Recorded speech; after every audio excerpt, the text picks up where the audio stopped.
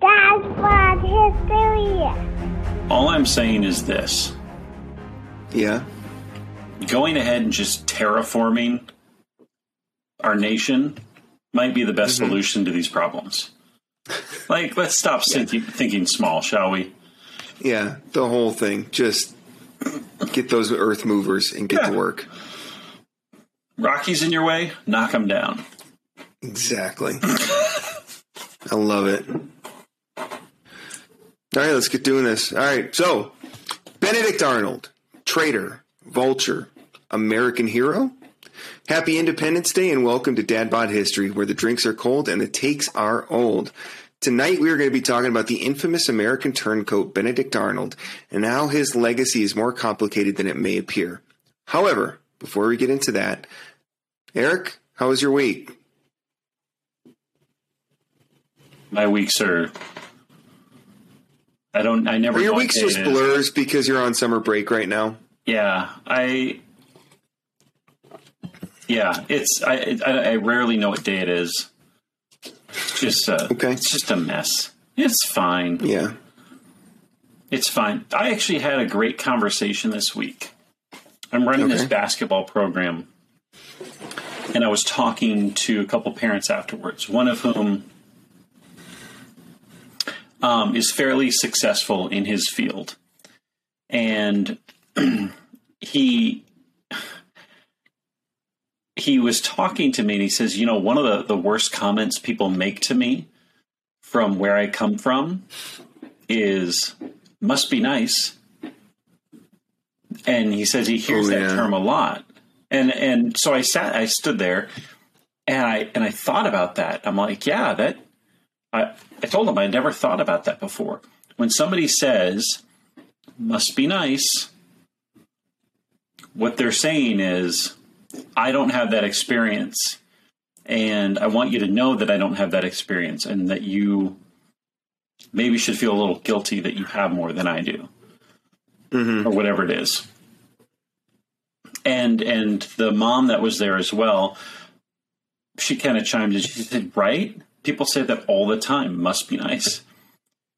And that just, they both said it bothers them to hear that, because one, there's an expectation that they shouldn't have some nice thing, but then there's also this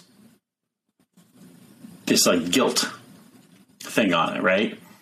And so I thought on this for a little bit, and I realized I do hear this a lot from people as a teacher. Must be nice to have the summers off.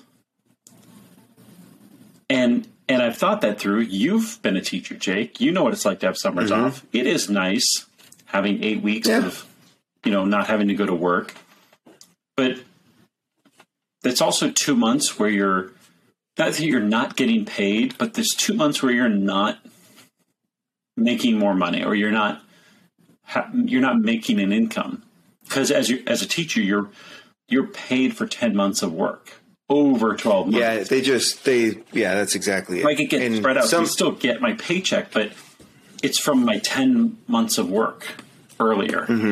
And if I was actually employed full time as a teacher, 12 months of the year, and you took my 10 months of pay and you said, well, because I basically don't earn money 1/6 of the year. Yeah. And what's interesting about that is, as a teacher, it's like they've broken it out, and they're like, "Oh, well, you get paid all this money," which is ridiculous. But you get all this money, and you get 2 months off, and it's like, okay, well, if you actually break out how many hours we put in, a teacher puts in on a given day or a given week, it far exceeds the 8-hour average that most work days comprise of. You're getting there before everyone else. You're at school after everyone else. And if you're doing sports, then you're staying for 2 to 3 hours later on those days, not to mention all the school events that you have to go to because you're a teacher. And then there's sometimes stuff on the weekend too. Like they go and they say, well, it must be nice as a teacher. It's like, yeah, the summer break is nice, but it's earned. Like it's not given, it's earned. Yeah.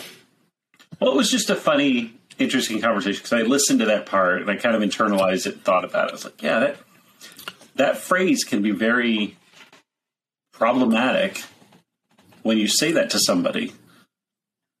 And I was thinking, however, go ahead.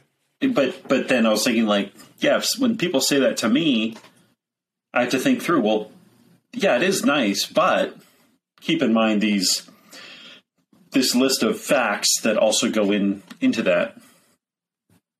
Yeah, I agree. But then on the other hand, and I'm not saying it's with this parent, but on the other hand, there are people who can't help but tell you about their European vacation they just took or this boat that they bought. Yeah.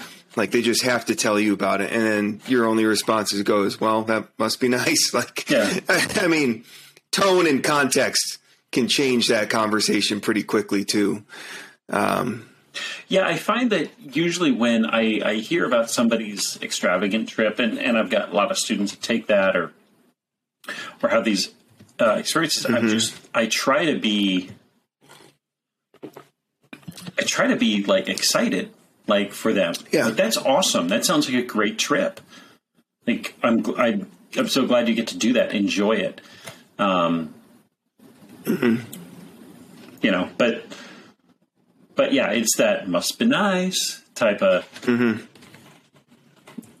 There's something implied with that particular phrase.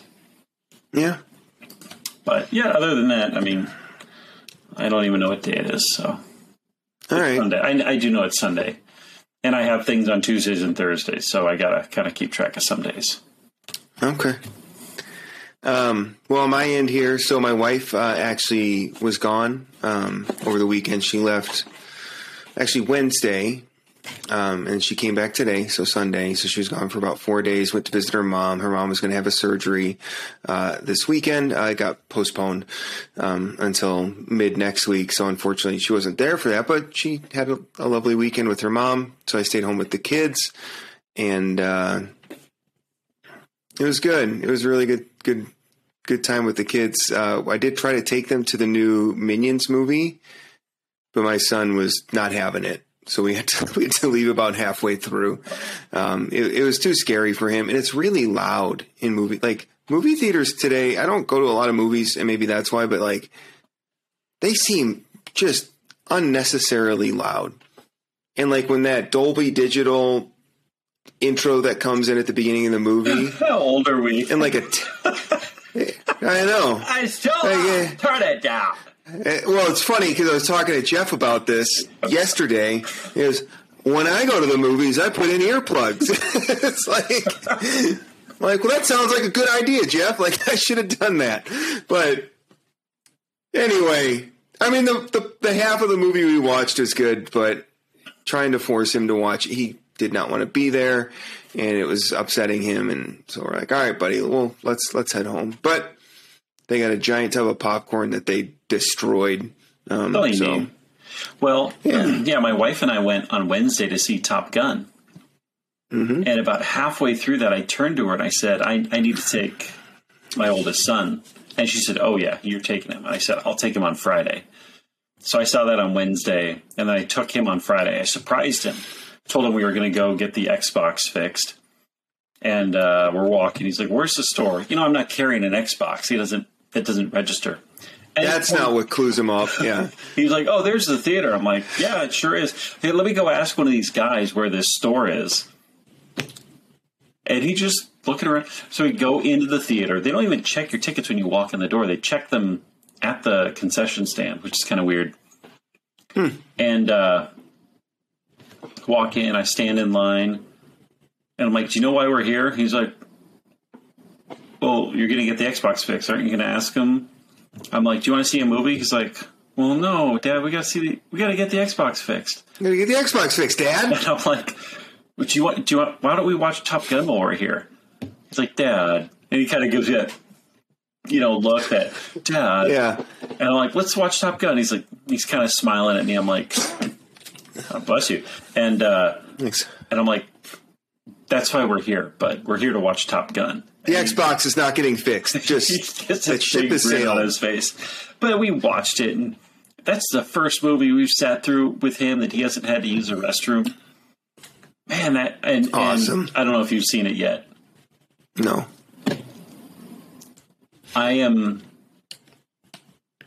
It's just a solid movie. I know I said that in the text. It's just like you walk out and like the plot is not super complex. It's not overly complicated. It's just, well, it doesn't need to be Inception. I mean, no, it doesn't. But it was just like you walk away and you're like, there's enough nostalgia to get the people who've seen it before. But if you haven't seen the first Top Gun or you didn't enjoy it, it was just a solid film. And I'd say it's even better than the original. It's far better.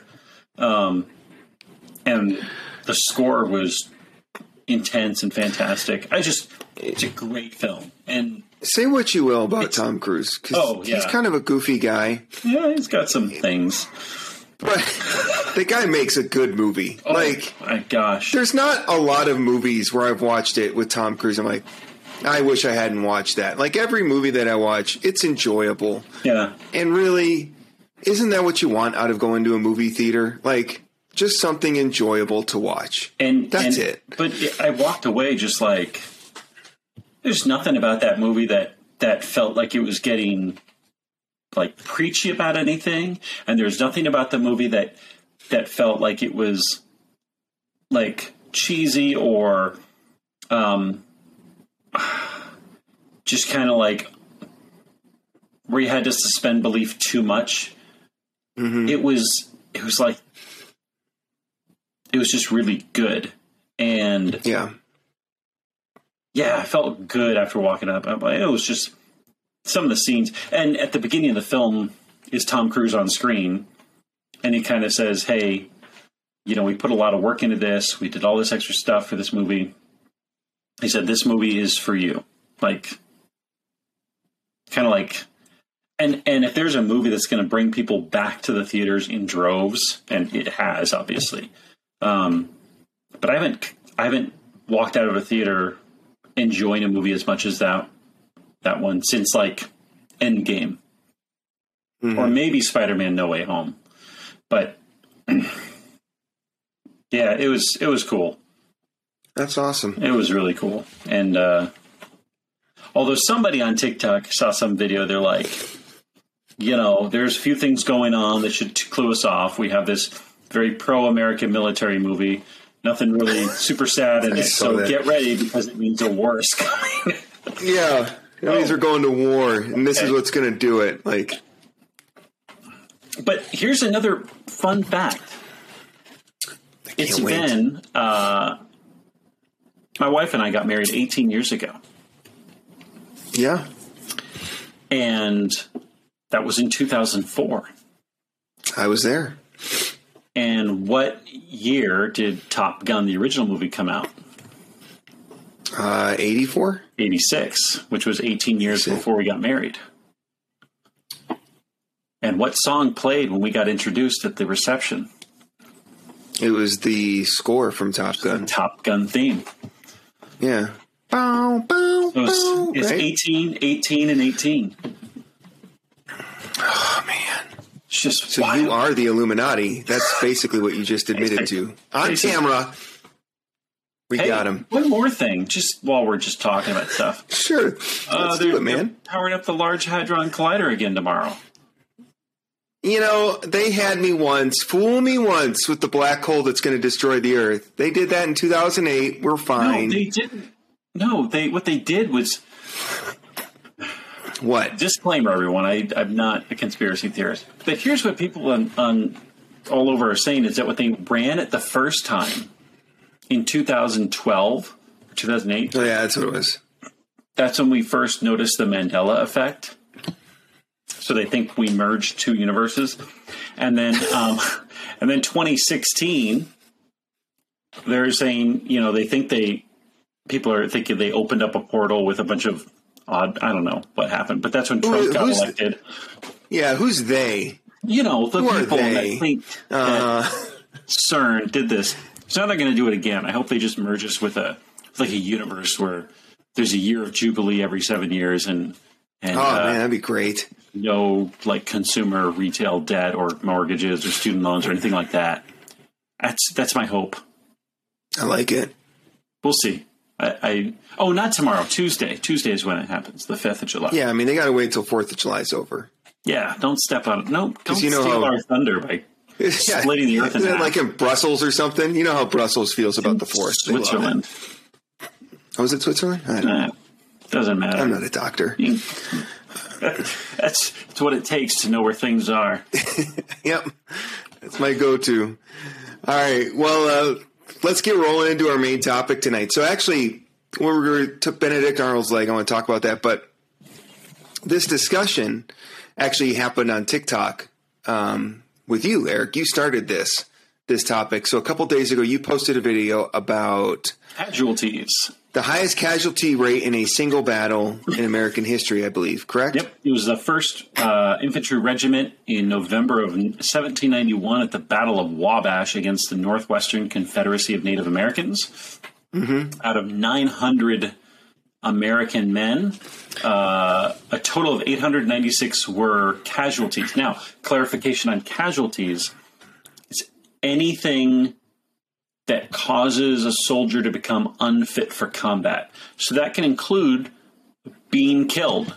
It can include being wounded to the point that you need medical attention and are no longer effective fighting force. It can include illness. It can include missing in action. Missing in action. It can include prisoners, deserters, anything that caused you to no longer be effective for the immediate campaign is a casualty, or the immediate combat battle campaign, whatever it is. So 99.56% casualty rate for that engagement, 896 out of 900. And then there was a few conversations that sprouted from that, and one of them was about the Battle of Little Bighorn, because there was an assumption. Well, one of them, somebody said Custer, wasn't that 100%? Yeah. Right. Yeah. And so then I chimed in and go, no, it wasn't 100%. Custer's company, and he led 5 companies, they were annihilated. I mean, there might have been 1 or 2 survivors, anecdotally. But then there were 7 other companies that were part of that 7th Cavalry Regiment, that those other 7 companies, they took wound, they took losses, they took casualties, but they weren't annihilated. Mm-hmm. So the casualty rate for Little Bighorn for the whole 7th Cavalry was about 50% or so. And that led to a whole other sprouting conversation about Custer, George Armstrong Custer. And some of the comments were like, well, I wish everybody was annihilated because it was part of the Great Sioux War and the Indian Wars. Mm-hmm. And then, so with that led to this discussion about, well, who was George Armstrong Custer? And then it led to, was he a villain, or was he a hero, or was he somewhere in between? And kind of a lot of times when we have these discussions in history, oftentimes our default is to go, well, is this person good or bad? Mm-hmm. Right? George Washington. Was George Washington good or bad? And those are the 2 options that you're given. Thomas Jefferson, Julius Caesar, I mean, anybody from history, were they good or bad? But the reality is a lot murkier than those 2 binary options. And I think the people that like George Washington will do everything they can to amplify the things that they think make him good and minimize the things that would possibly make him bad. And then the opposite is true. People that hate George Washington would maximize the things that he did that would be considered bad and hide the things that would be considered that he did good. And neither of those are really productive to the discourse. And so when I posed that question, some people responded, and, and those very binary choices that we see started to play out through the comment section of the videos. And you responded to a few of them, and one of the commenters said, after a couple comments, he kind of backed off because he's like, well, just young people making reductionist statements about history. And then other people would be saying, well, we can't judge people from the past based on today's morals. And so it was just kind of this interesting discourse happening in the comments section. And it just kind of got me thinking more about that. And specifically, I think there's a great illustration about this topic in regards to Benedict Arnold. Because for those of you that don't know who Benedict Arnold was, Benedict Arnold served and fought in the American Revolutionary War. And initially, he served on the side of the United States, the colonies. He fought at Fort Ticonderoga. He helped capture that with Ethan Allen. He was part of the Quebec expedition, the Battle of the Cedars, Battle of Valcour Island, Battle of Ridgefield, Siege of Fort Stanwix, and most famously, the battles of Saratoga on September 19 and October 7, 1777. And during the second battle, the one on October 7, and it's interesting because he and Horatio Gates, the general in charge, did not get along at all. And so after the first battle on September 19th, Arnold was removed from command because he was just butting heads with Gates. And so on the second battle on October 7th against Burgoyne, Arnold was not in command, and he just rode out anyway and took the Balcarres redoubt, which was a huge turning point in the battle because once he took that exposed the British. And some Hessians tried to take it later, but were unable to. And then that forced Burgoyne's surrender. So it was it was the culmination of the Saratoga campaign, which was a big victory for the American colonists early in the war. And Benedict Arnold was instrumental in that. And during that last taking of the redoubt, his horse was shot out from under him. I think his leg got shot too. And then the horse fell on his leg and it broke and crushed his lower leg. And so he actually had to spend 5 months in hospital recovering from that injury.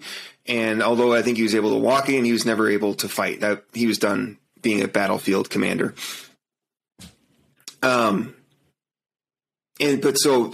Benedict Arnold was this huge influential part of the early stages of the American Revolution.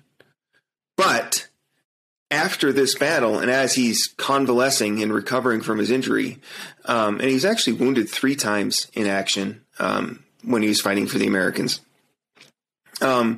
he felt like there were some slights against him, perceived insults by the Continental Congress towards him. He would get passed over for command, stuff like that. And so then he started to correspond with the British. And then eventually, I think it was about a year and a half later, he went turncoat. And his goal, because he was in charge of West Point, the fort at West Point, was he was going to surrender the fort to the British. This plot it unraveled, and then he fled on a frigate called the Vulture, which is ironic. And then he fought for the British for the remainder of the war, but it was mostly like raids and stuff for the British, and nothing obviously that turned the tide of the battle. And so you've got this thing, and Benedict Arnold at Saratoga in, I believe, New York, there's erected in 1887, so about 100 years after the Battle of Saratoga, is a monument called Boot Monument. And it honors Benedict Arnold's foot because that was injured at the Battle of Saratoga before he became a turncoat. And so his foot has full military honors, or his boot has full military honors, whereas Benedict Arnold, the man, is America's first great traitor. And so you've got this interesting dichotomy because on one end, Benedict Arnold is an absolute American hero, and what he did at the Battle of Saratoga is heroic and helped the Americans win the Revolutionary War. On the other hand, he is a turncoat, and he betrayed the cause that he was fighting for. So who is Benedict Arnold? Is he a villain? Is he a hero? Is he something else? Is he both? I think it provides an interesting discussion point, which is really how this whole thing got started. Well, Benedict Custer is a bit of a different case, we might say, because I don't know anyone that's going into matters of his personal life or beliefs or anything like that to say he's no longer worthy of any honor. Like, this is stuff that Benedict Arnold, it all comes down to what he did before he was a traitor and what he did after, right? And trying to weigh those two against each other. That one's about the most clean-cut hero versus villain story we can find. And we can list out. But even that, there's people that would say, well, he's a traitor, and that's all he ever is. Like once you make that villainous turn, that's all you ever were. It's like, well, no, there's a whole other story that you're just ignoring.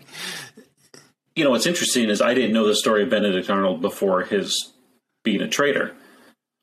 Now, I read, I believe that was in, it was either in my book on Washington or Hamilton. They're right there. I think it was Hamilton that was sent by Washington to go secure Arnold's surrender. Because they found papers, right, that were explaining what he was going to do.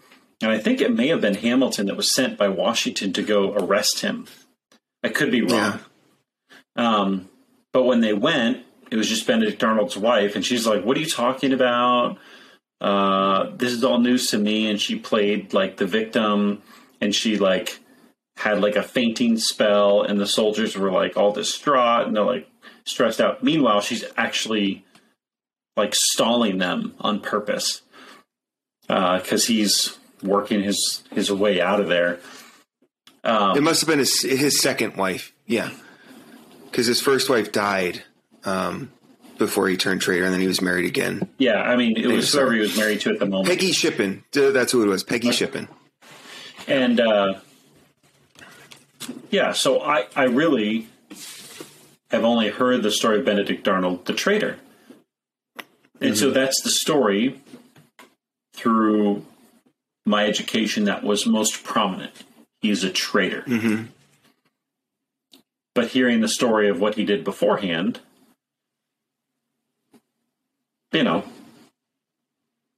if he single-handedly helped turn the tide of a battle that prevented the U.S. from surrendering very early on, maybe we need to revisit that. Yeah. Even so, his story is a little more clear-cut than others. It's very clear-cut. Yeah. I mean, there's a very distinct demarcation.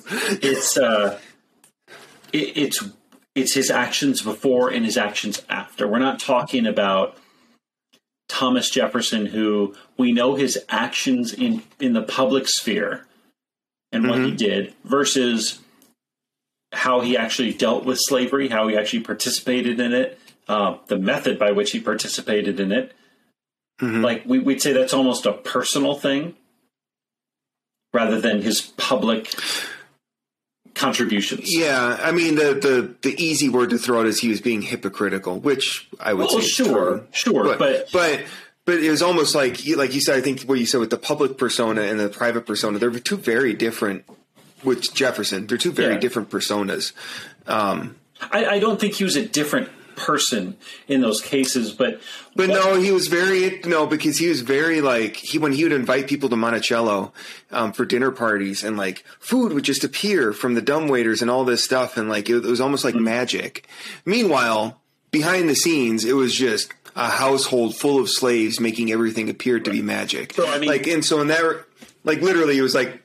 What he was presenting to the public, he had to hide away all the dirty stuff he was doing to make it look so effortless. So when I mean public persona, though, I'm like his public contributions, right? We're talking about like the writing, the documentation, those type of things, his leadership, which you would look at those things in a vacuum and say, these are some of the highest, most virtuous things given to the Republic were by him.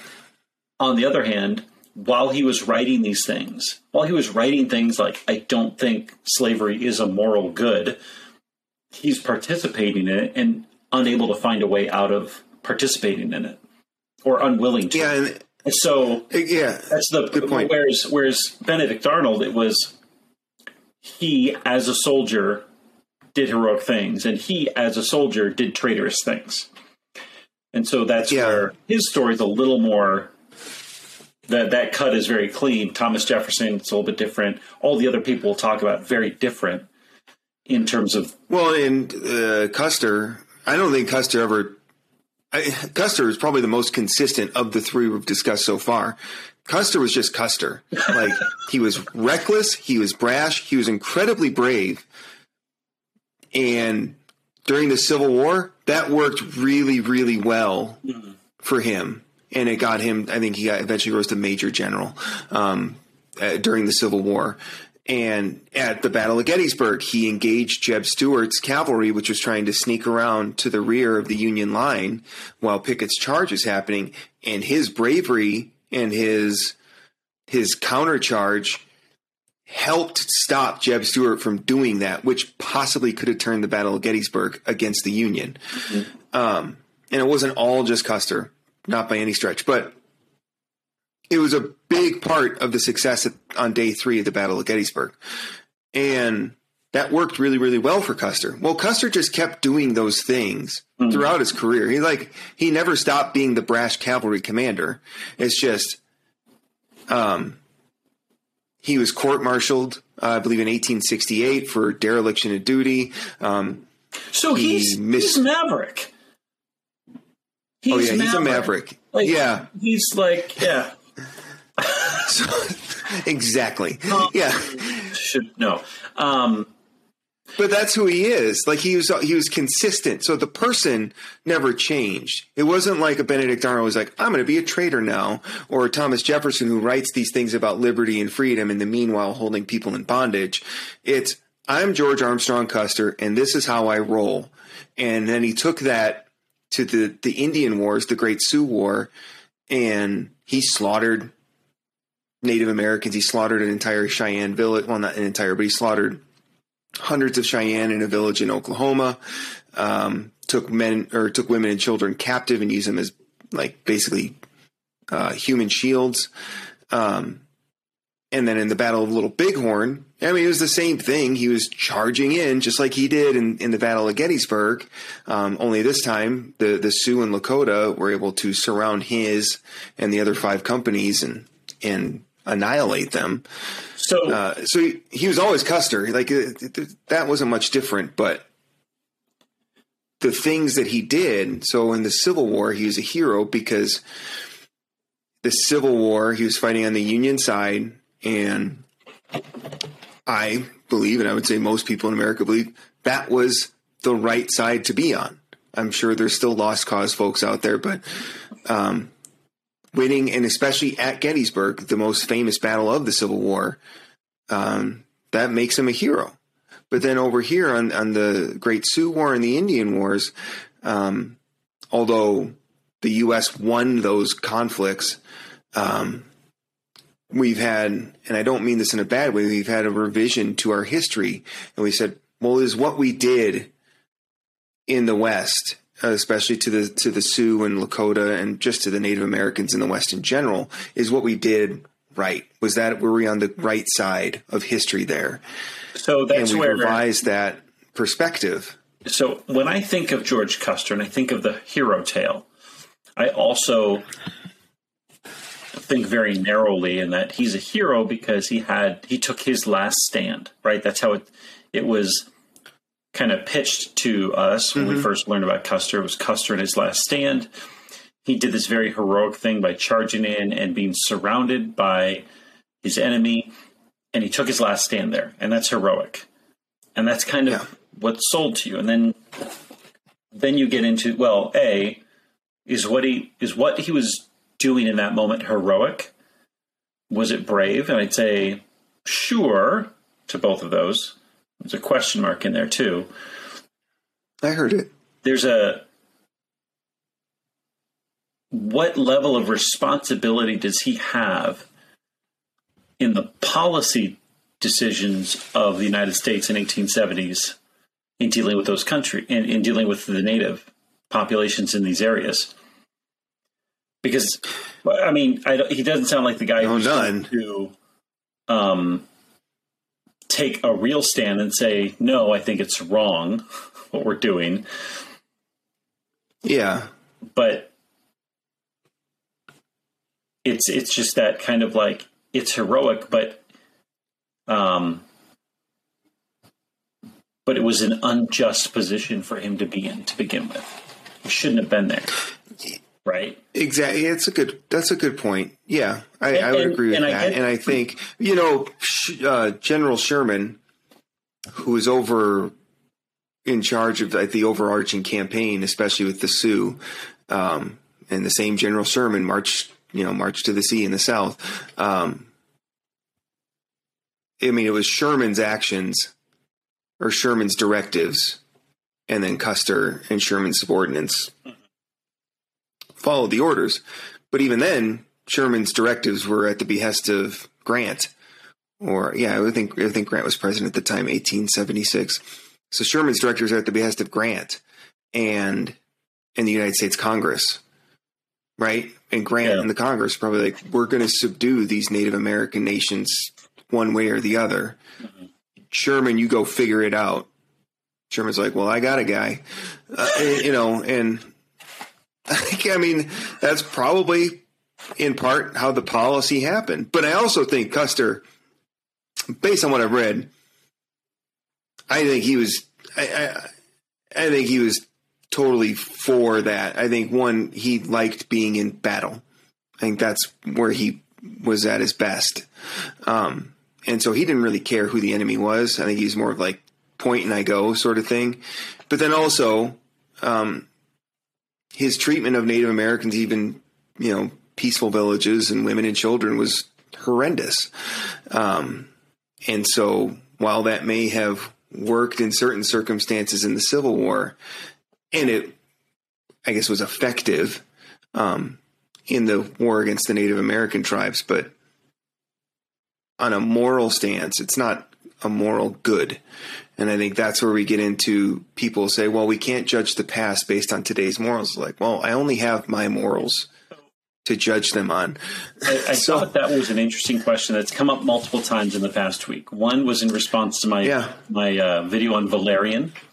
And, yes, my question of whether the Romans were civilized or not. Mm-hmm. And then also in terms of Custer, right? Can we judge him?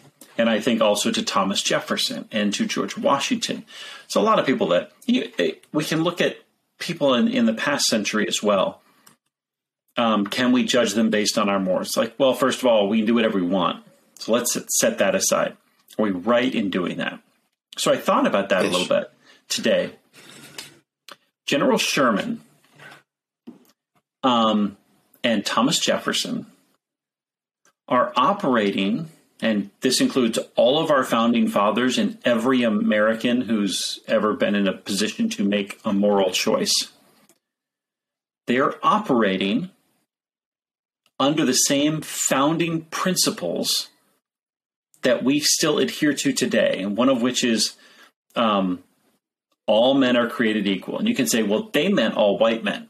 Sure, that's probably how they understood it. That's not what they wrote.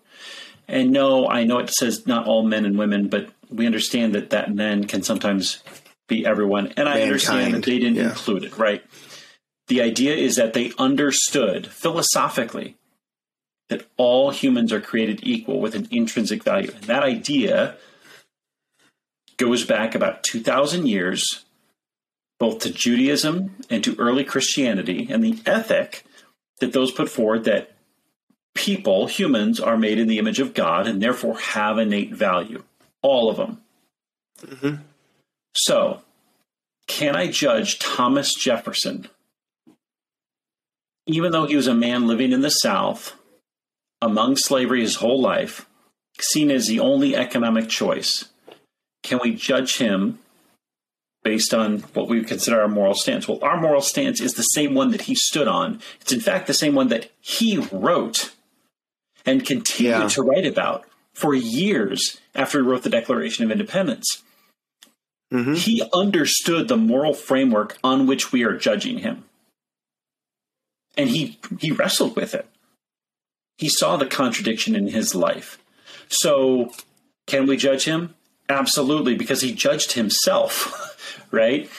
Does that mean his contributions are not worthwhile? No. Much like Benedict Arnold, just because he turned traitor later on doesn't mean we forfeit Saratoga. Yeah, you can't. I mean, and that's the thing is you can't, good or bad, you don't want to ignore the part of the story you don't like. That's also true. Right. And that's where it's like, and like you said with the morals things, that is like, because I saw those comments kept popping up, and it was interesting because when we were in college and we were learning how to write history, and part of that was a historiography, right? And so you would review resources, you'd review primary sources, secondary sources, sometimes tertiary sources, and you would say, okay, this event. Joel was our tertiary source, by the way.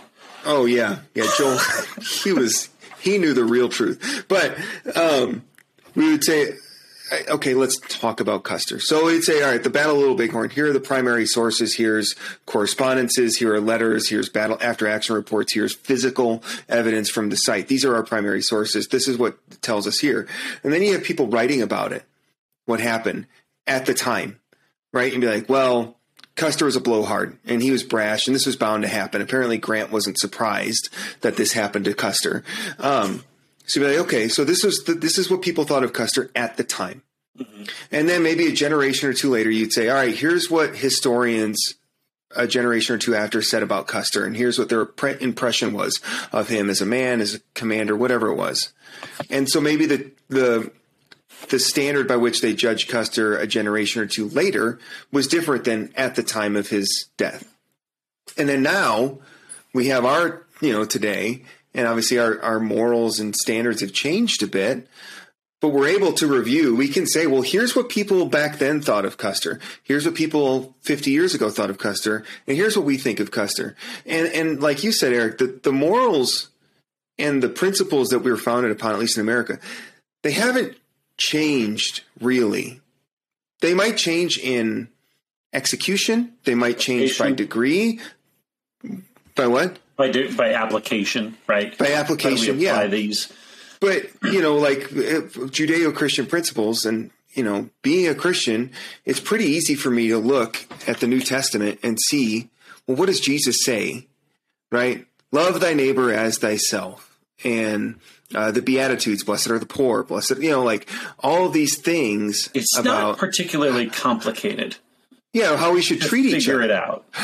So it's not like the moral, and it's not like we look at that and go, oh, well, that's just disgusting. How could they possibly believe? Now, there are instances where 2,000 years ago, where our opinions on certain things, homosexuality being one of them, has changed. And there are texts in the Bible that we go, we don't really agree with that anymore. But, and not all of us by any means, but that's an example where you could say, well, we don't agree that particular thing that they're saying here. I don't agree with that.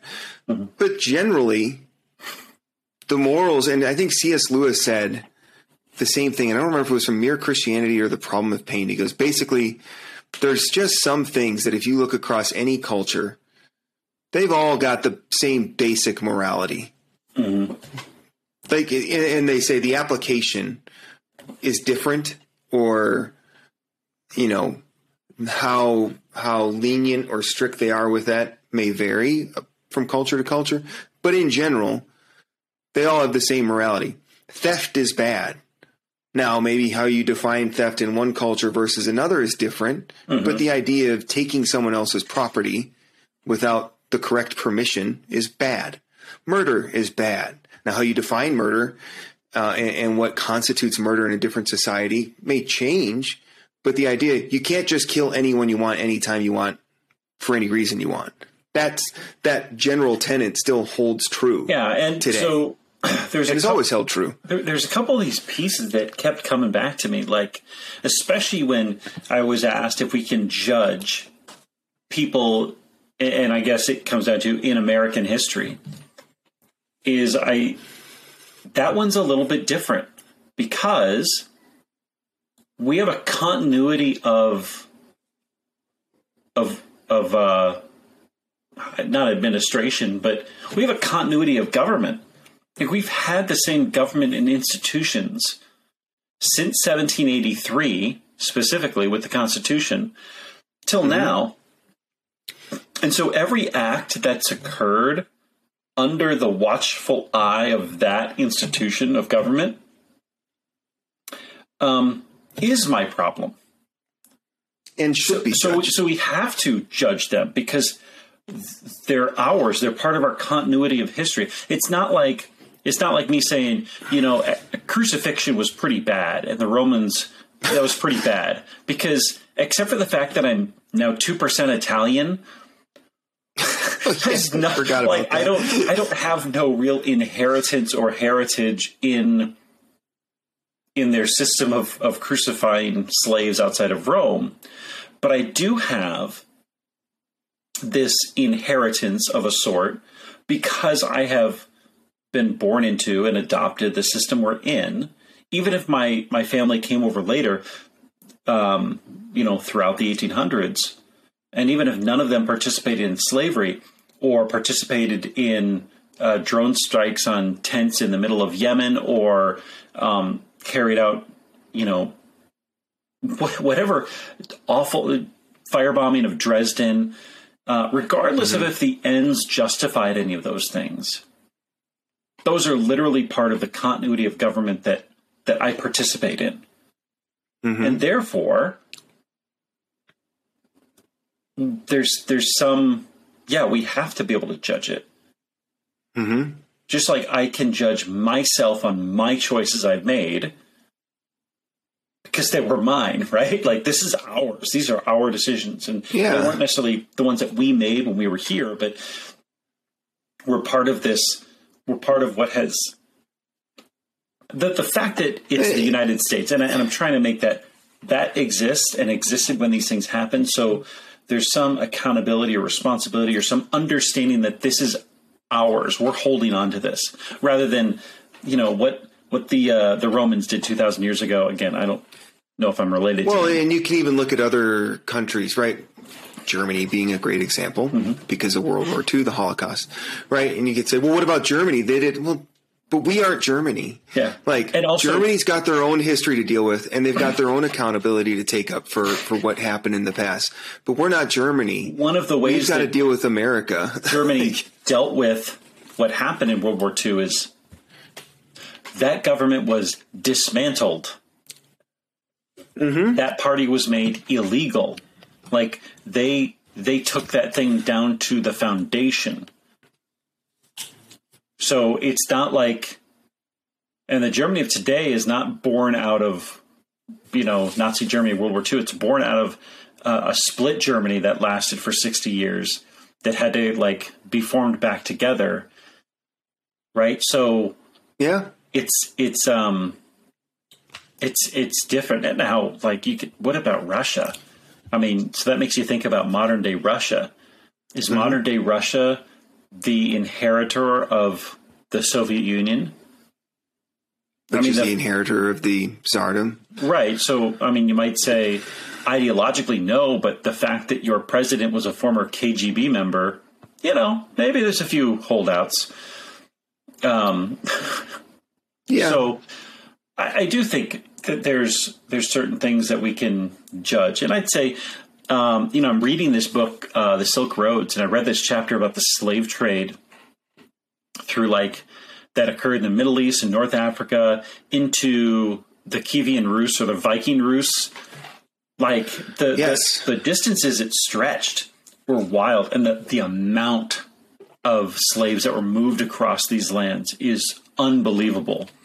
To the point that, and this was in 800, 900, whoever was in Rome, it wasn't an emperor. It was I want to say it may have been a pope who had close ties to whoever was ruling Rome at the time, even though Rome had fallen back in 476. No, it was I want to say it was Heraclitus or something. But he basically, and I think it was the pope. Well, if it's in 800 AD, that's right after Charlemagne, so the proto Holy Roman Empire is forming at this point. What was interesting was this person, I have to go back and find it, he called for an end to the slave trade in Rome because slavery was this kind of slavery, with people being moved as cattle, was incompatible with Christianity. Now, if you're going to be a person who says, America was a Christian nation, or founded as a Christian nation, if you're going to be one of those people, which is fine, I've said that before too, I'm not innocent, but if you're going to be that person, know that Christians were calling for the end of slavery in like 800 and 900 AD because it was inhumane. And even in the time of Jefferson, abolitionists and the Manumission Society, it wasn't like everyone the Quakers, this is the way of things. The Quakers were vehemently anti-slavery. Now, the Quakers had other issues, but they were vehemently anti-slavery. They thought it was unchristian. It was part of their doctrine. John Adams was an abolitionist. Alexander Hamilton was part of the Manumission Society. Yeah, there's abolitionists. And I mean, he grew up in one of the worst spots for slaves or for enslaved people in the Caribbean. Like he watched people die in the street from working so hard. Yeah. That's what he grew up with. So when he came to the colonies, he's like, there's a potential to actually fix this. Mm-hmm. So it's not. So you don't even have to judge. You don't even have to judge them based on our standards. Their own standards in that day. We're telling them what you're doing is wrong. Jefferson knew it was wrong, right? Mm-hmm. It didn't stop him. Because he was also, like all of us, it's really hard to take a stand when you're going to take a hit economically. Well, and that's what's interesting about that is because I wrote that piece a while back about Jefferson. It's like it's almost he became addicted to slavery because it sounded like when he was younger, he was like, I am going to emancipate my slaves. But then the longer he had them and the more profitable he realized it was, the more he couldn't get rid of them. Like he was addicted to the prestige, the money. I don't know what it was. And you can justify it. I'm sure he'd be like, well, I'm treating them better. They're better off this way anyways. At one that's point, what he told himself. At one point he wrote in a letter that, maybe they're not actually as intelligent as the rest of us. So, it's for their own benefit. For their own good. Like these are things that people justified the condition in order to continue it. Yeah. So. Yeah, it's interesting because, when people, and they're not saying it, I think, to be antagonistic. They're just generally saying, like, well, how can we judge them based on today's standards? Which is a fair question. Yeah. It's like you don't have to because today's standards are not that new and they existed all throughout history. And you can see examples of that all throughout history. We are literally just applying a very simple principle we're trying to kind of widen the breadth of that principle to say what is true now, which is that all humans have innate dignity and rights. Mm-hmm. We're as we expand that now, the issue we're running into is the fact that you have innate dignity, that you have innate rights, that you have all these, and the freedom to do what you want within a certain framework where you don't harm anyone else, is that we run into those who'd say, I don't think what you're doing is good, and I don't agree with it. Mm-hmm. But you're free to do it. But I'm not going to participate in it. And that's where a lot of and I really think that's happening really at the edges of society. Like in small percentages where that's running into issues. But it's the same principle that we had when the nation was founded. That all people are created equal. And that principle existed well before that. Mm-hmm. So like I said, and like you said, it's not a new principle. It is just being applied in wider ways and sometimes a little bit different ways. And that's where I think some of the struggle is happening now. Yeah, and it's always, and I think what you're saying here is it's always been, there's this tension when it comes to our liberty. And I don't mean that in the defined liberties of the Constitution. I mean, like our liberty, our freedom of movement, our freedom of, our freedom to pursue happiness or to pursue certain things in life, or to believe, certain faiths or not believe in faiths, all those things that we have. And it's like, well, my freedom ends where yours begins. Right. Mm-hmm. And then we're like, well, where's that line? And like, we want that super defined and like nice and bold, that line where my freedom ends and yours begins. It's like, but it's never been a very specific line. It's always had this tension back and forth. Right. And then that's where, when those come into conflict, I mean, we can create laws to help clear that up a bit, but usually the laws tend to muddy it even more. Or we can take it to trial and say, well, let's have a jury or a judge decide and see, like, we'll state our case. Yeah. And then the judgment comes down and you have to work within those judgments. Just because something is wrong doesn't mean that it will be illegal. And just because something is legal doesn't make it right. Exactly. And we like to use legality. Well, it's legal, so that must mean it's good. And it's like, well, hold on.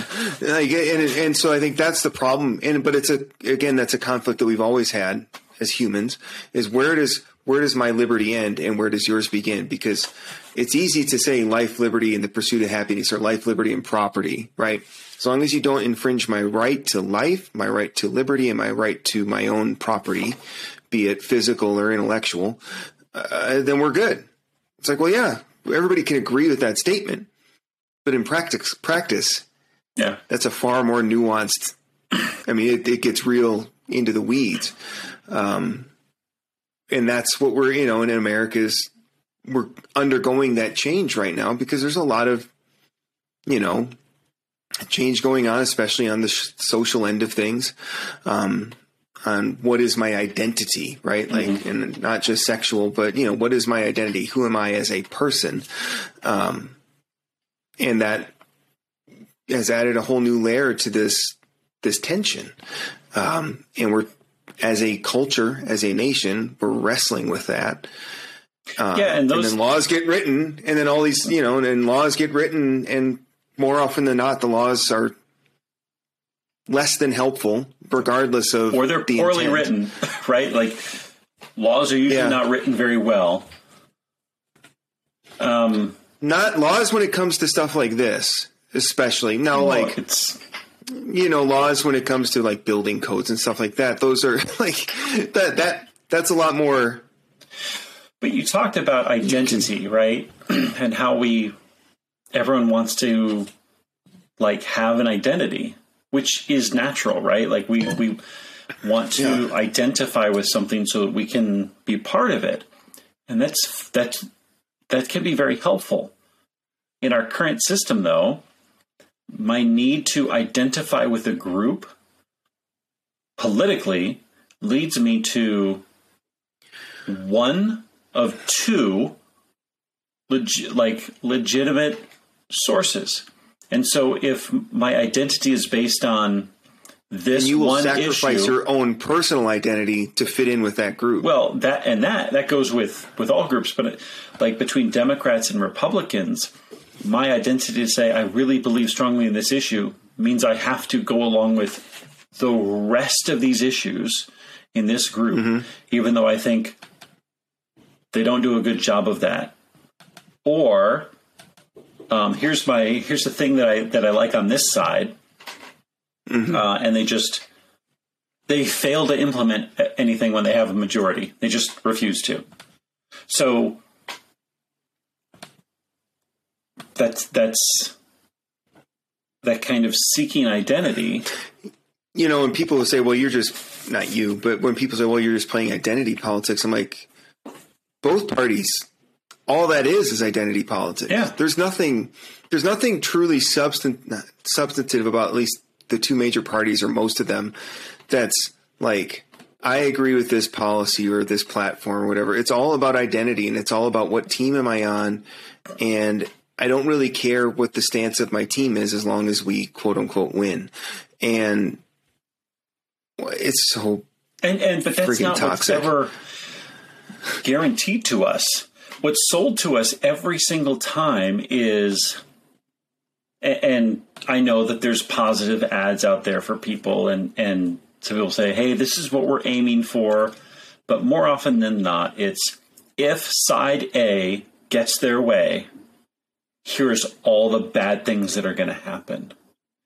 I mean, Lyndon Johnson destroyed their way. Yeah. Lyndon Johnson destroyed Barry Goldwater's campaign by showing an ad with a nuke going off and saying, this is what's going to happen if you vote for Goldwater. Like, that's how he won. It's like, we're going to get nuked.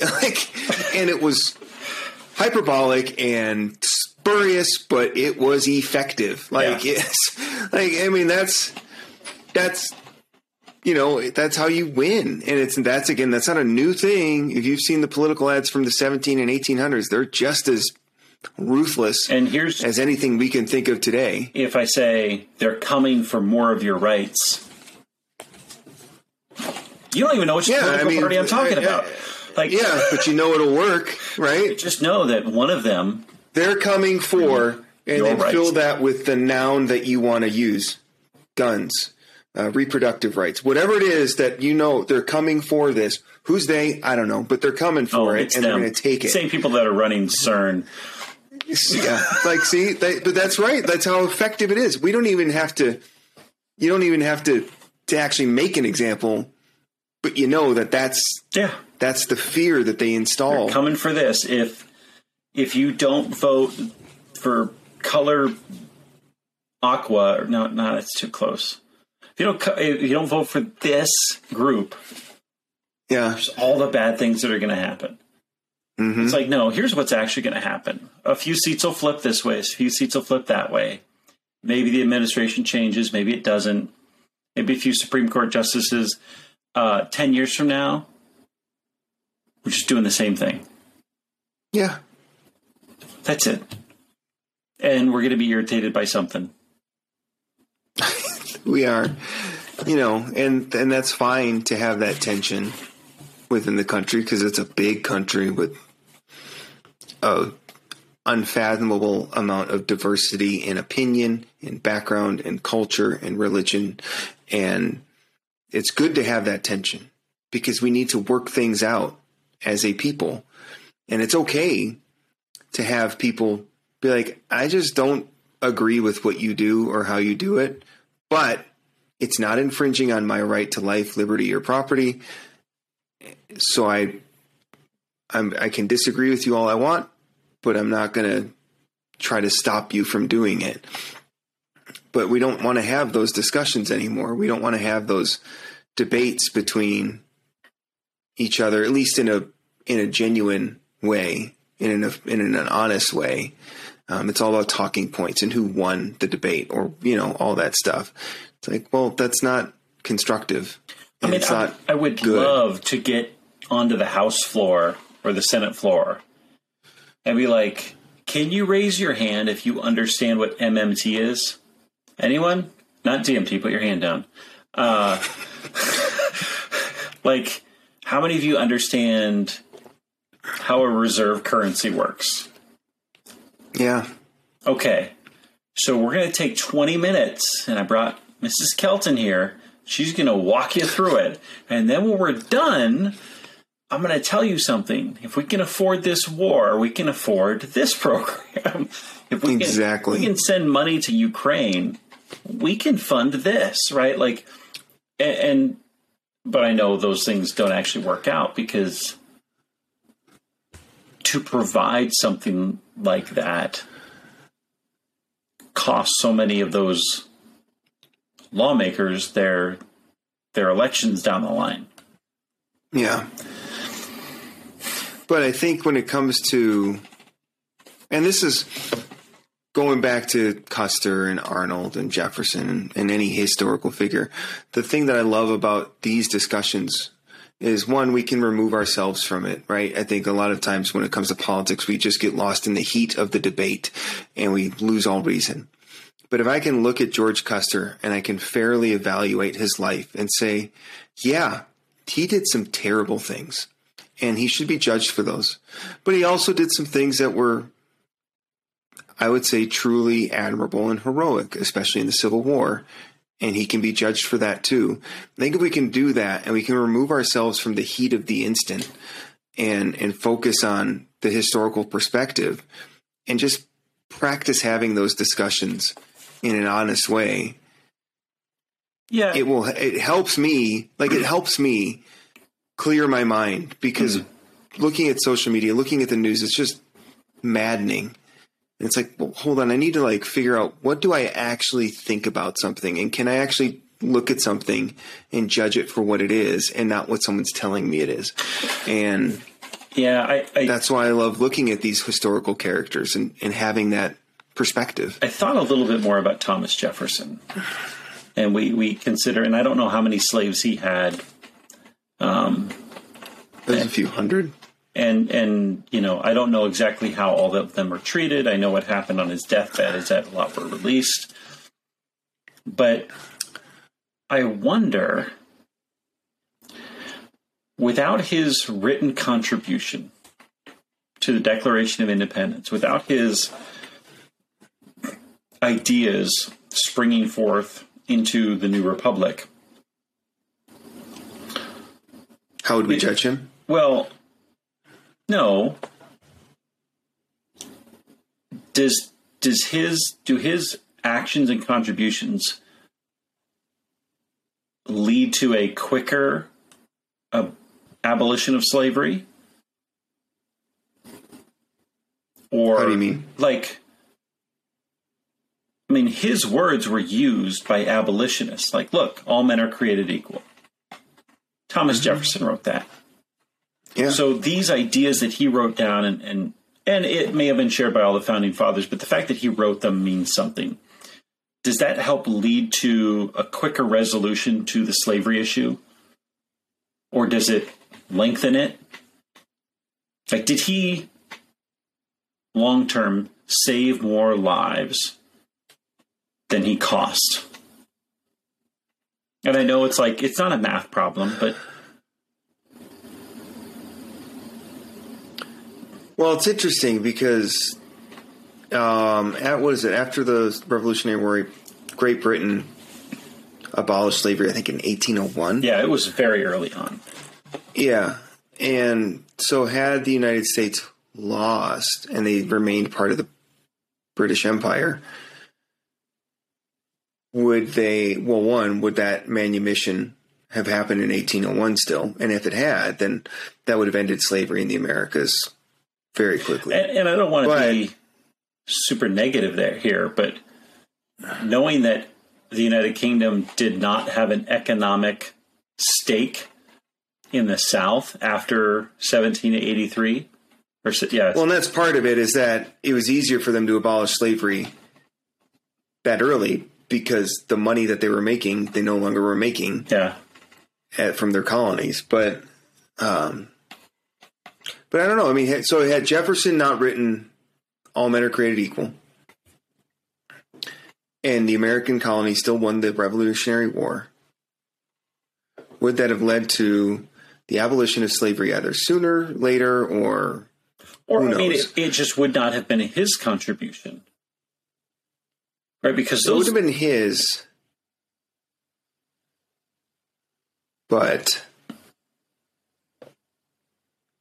I'm just curious if the good that comes from his contributions, how good is it compared to him participating in slavery? Well, I think it's interesting that you say that, because I think part of the problem with Jefferson's legacy is that the abolitionists are saying, look, you wrote all men are created equal, but you're not living up to that. And then the pro-slavery side would be like, well, yeah, he has slaves, but it's Thomas Jefferson. Like, like the guy wrote "All men are created equal," so he can't be doing something wrong because, like, they were able to the cognitive dissonance between his words and his deeds. They were able to justify because he's Thomas Jefferson, and so it's interesting because I don't have an answer. I can't fathom how things would have been different if it wasn't Jefferson making that. But, I don't know. I really don't know, but it's a great question. Yeah. Well, that's apparently all we have is just questions after questions, right? Yeah, we don't. Welcome to Dad Bod History, where we don't have any answers. That's basically the theme of our podcast. Which maybe that's okay. Yeah. Socrates got famous for just asking questions. Yeah, he also got sentenced to death. Yeah, I know. He also got yeeted by the powers to be. But well, with that, let's wrap up. So thank you guys for joining us for tonight's episode of Dad Bod History. I hope you guys enjoyed it as much as we did. Make sure you like, subscribe, follow us wherever you watch or listen to podcasts. We are also on Twitter, Facebook, and TikTok. Thank you guys so much, and have a great day in history.